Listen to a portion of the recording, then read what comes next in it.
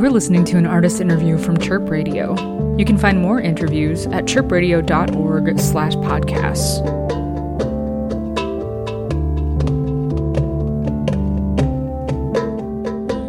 Hi, this is Mick, and you are listening to a Chirp Radio artist interview. I am on the line with Natalie of Tail Sounds and Whitney of Matches, and they have come together to form Damiana, a new collaborative effort that actually, I guess it's not that new. I guess you have been working together for a number of years and eventually decided to give the collaboration own name and its own identity. Would you mind going through just sort of the origins of the band and how this collaboration got started? Sure. Whitney, would you like to say it, or do you want me to go through this? Well, I was just trying to remember what year it was. Do you remember what year we were on that tour when we started to kind of improvise together? Let's see. When was our very first tour? I want to say maybe 2016. Yeah, but that was right. Just out of nowhere. I'm gonna look it up. Yeah, 2016 feels right. But basically, so we both had separate solo projects that were ongoing for many years. And as, you know, solo musicians, particularly I think femme identified people, it's great to tour together with someone else and not go completely solo. So we got together just to like join tours. This was like DIY booked. So it was a lot of houses and basements and like, you know, punk spaces and some venues too. But we both had kind of the same like aesthetic and, you know, like playing in those kind of places too. I think it had a background in like the DIY scene in Chicago. And so, yeah, it worked really well. And also personally, we got along really well together. So that first tour, I think we booked it as doing separate sets. And at some point, and I don't remember, Natalie, if it was on that tour or if it was after that we started to improvise together. Yeah, I found it. It was 2016. Yeah, that was actually, I think, my first solo tour, by the way, too. Oh, Whitney. wow. Yeah. So that was really, I was touring with Goodwill Smith before that. And like you mentioned, it was really nice to be like, oh, I love touring with this person. It's really nice to have another woman around, especially playing in a lot of DIY scenes and experimental music where it is dominated by men usually. So that was a nice breather. And like, yeah, but I think it may have been our second tour together the following summer that we played together. And that was just because of one of our friends. Like, even though we both knew our music worked well together, I mean, we just had separate sets that we were billing on all of our events tour. So the second tour, our friend Mike Sugarman was like, you guys should play a show together. Will you play a set together? And that kind of gave us the push to have to prepare a set together. Though we just improvised, I think, in the end, right? Yeah, I think so. The first few shows were pretty unstructured improv, and then kind of like, you know, it takes structure. There are themes that come up, and we kind of got to know each other better as improvisers, I guess, over time. Mm-hmm. So I really love the exchange between the two of you. You are like definitely on the same wavelength. Yeah, why do you think it took so long to sort of bring down that wall? I think, this is Natalie. Personally, I think at the time it was time for me, where it was like, how much can I spread myself into multiple musical projects? But I ended up playing less with Goodwill Smith and making more time to play with Whitney. I think that was to just make space for it. Yeah, I think, this is Whitney. I think another thing for me was kind of like my project hadn't been fully improvised live. Like a lot of improvisation is kind of how I would compose and, you know, get started, but it wasn't, I think Natalie did a lot more like full improv sets solo, but I had always done that with other people. Like and still really haven't done I haven't done like a solo improvised set just fully off the dome. And that was something that I really liked about having someone to kind of play off of, you know, listening and responding and kind of like writing music together on the spot. And it was really liberating to play with Natalie and like just fully, you know, just start fresh together.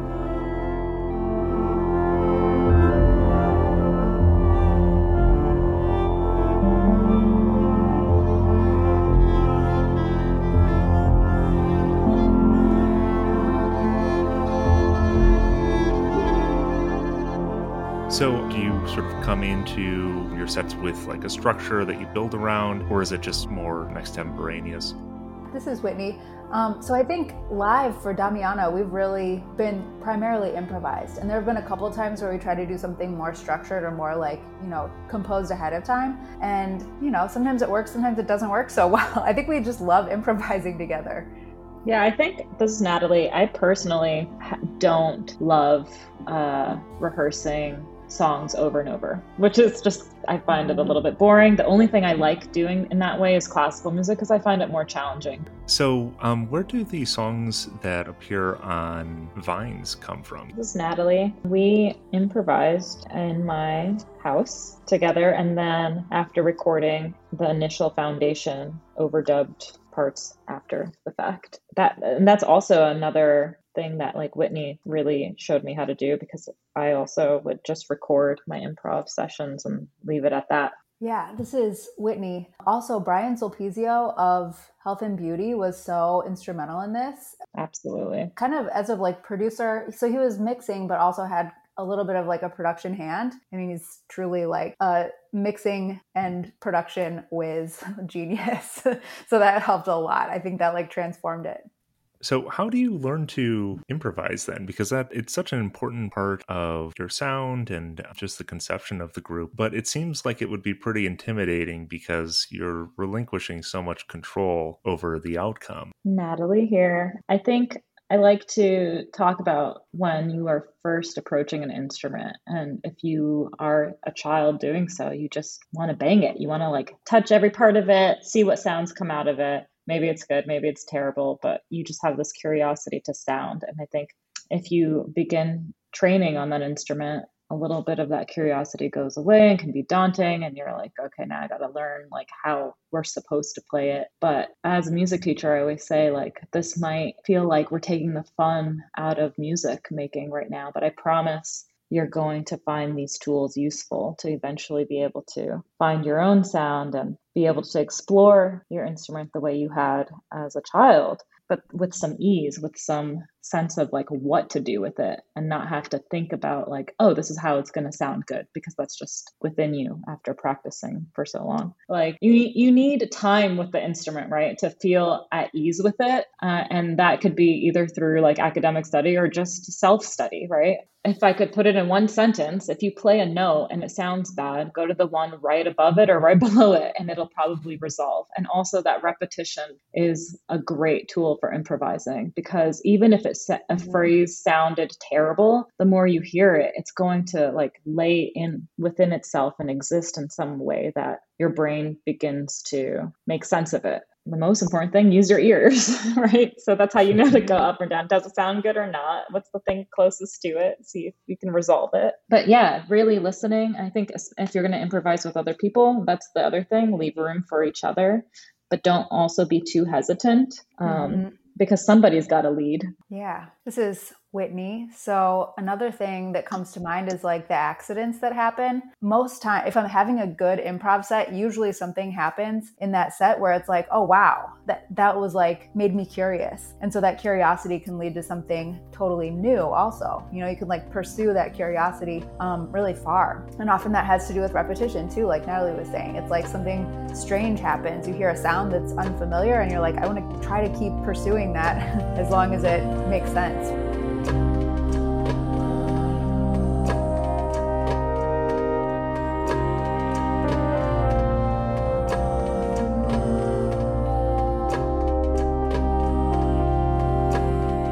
Something that I wanted to ask you is because your performances and your music is so organic and is allowed to evolve and blossom as it's being brought into existence, I find it very interesting that the name of the band is actually named after a plant. Yeah, I'll try this out. So this is Whitney.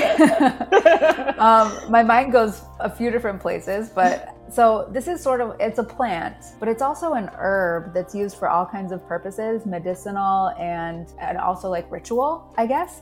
So Damiana is like, could be burned, or it could be smoked, or it could be made into a tea and ingested. And I think maybe made into a tincture also. And it's supposed to be like the herb of love. And so it's not as if it like casts a love spell, but it's like, that's the ritual history of that herb. So yeah, I think my thought about it is less about the plant and more about like it's the like social history of it being this like ritual herb that is used for like building connections between people. And of course, like any group, this is Natalie, sorry, like any group creating a band name, you make a huge list, right? Yeah. So, and I just found it on my notes, but I remember we initially, either it's from naming the album or naming our group, we like tried out different words that were maybe both a combination of like Arabic and what else did we do? Yeah, that's right. Remember we were doing that for, Yeah. Oh, like Yamuna. Yamuna was one of the yes, possibilities. yes, there's so many. And like Hawa, which is like air in Arabic.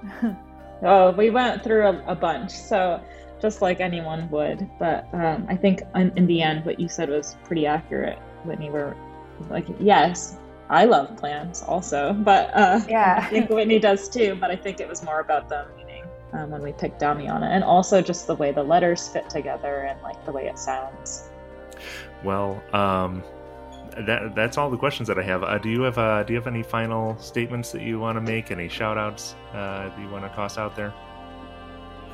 Definitely, this is Whitney. Definitely a shout out to Max and Doug from Houseu Mountain for putting out the record. Yeah, they're just such incredible supporters and have such unique and like special taste in what they find that they love. I think that's such a cool label. A lot of diversity, but also definitely has like a vibe. There's a zone that's in all of the Houseu Mountain releases. I'm glad that we're part of it. Totally. Very cool. Well, for Chirp Radio, this has been Mick in conversation with Natalie and Whitney of Damiana. Thank you so much for your time today. This was a great conversation. Thanks, Mick. Thank you, Chirp. Thank you. Bye, Whitney. Bye, Mick.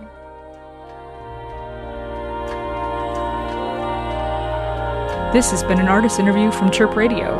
You can find this and more interviews at chirpradio.org/podcasts.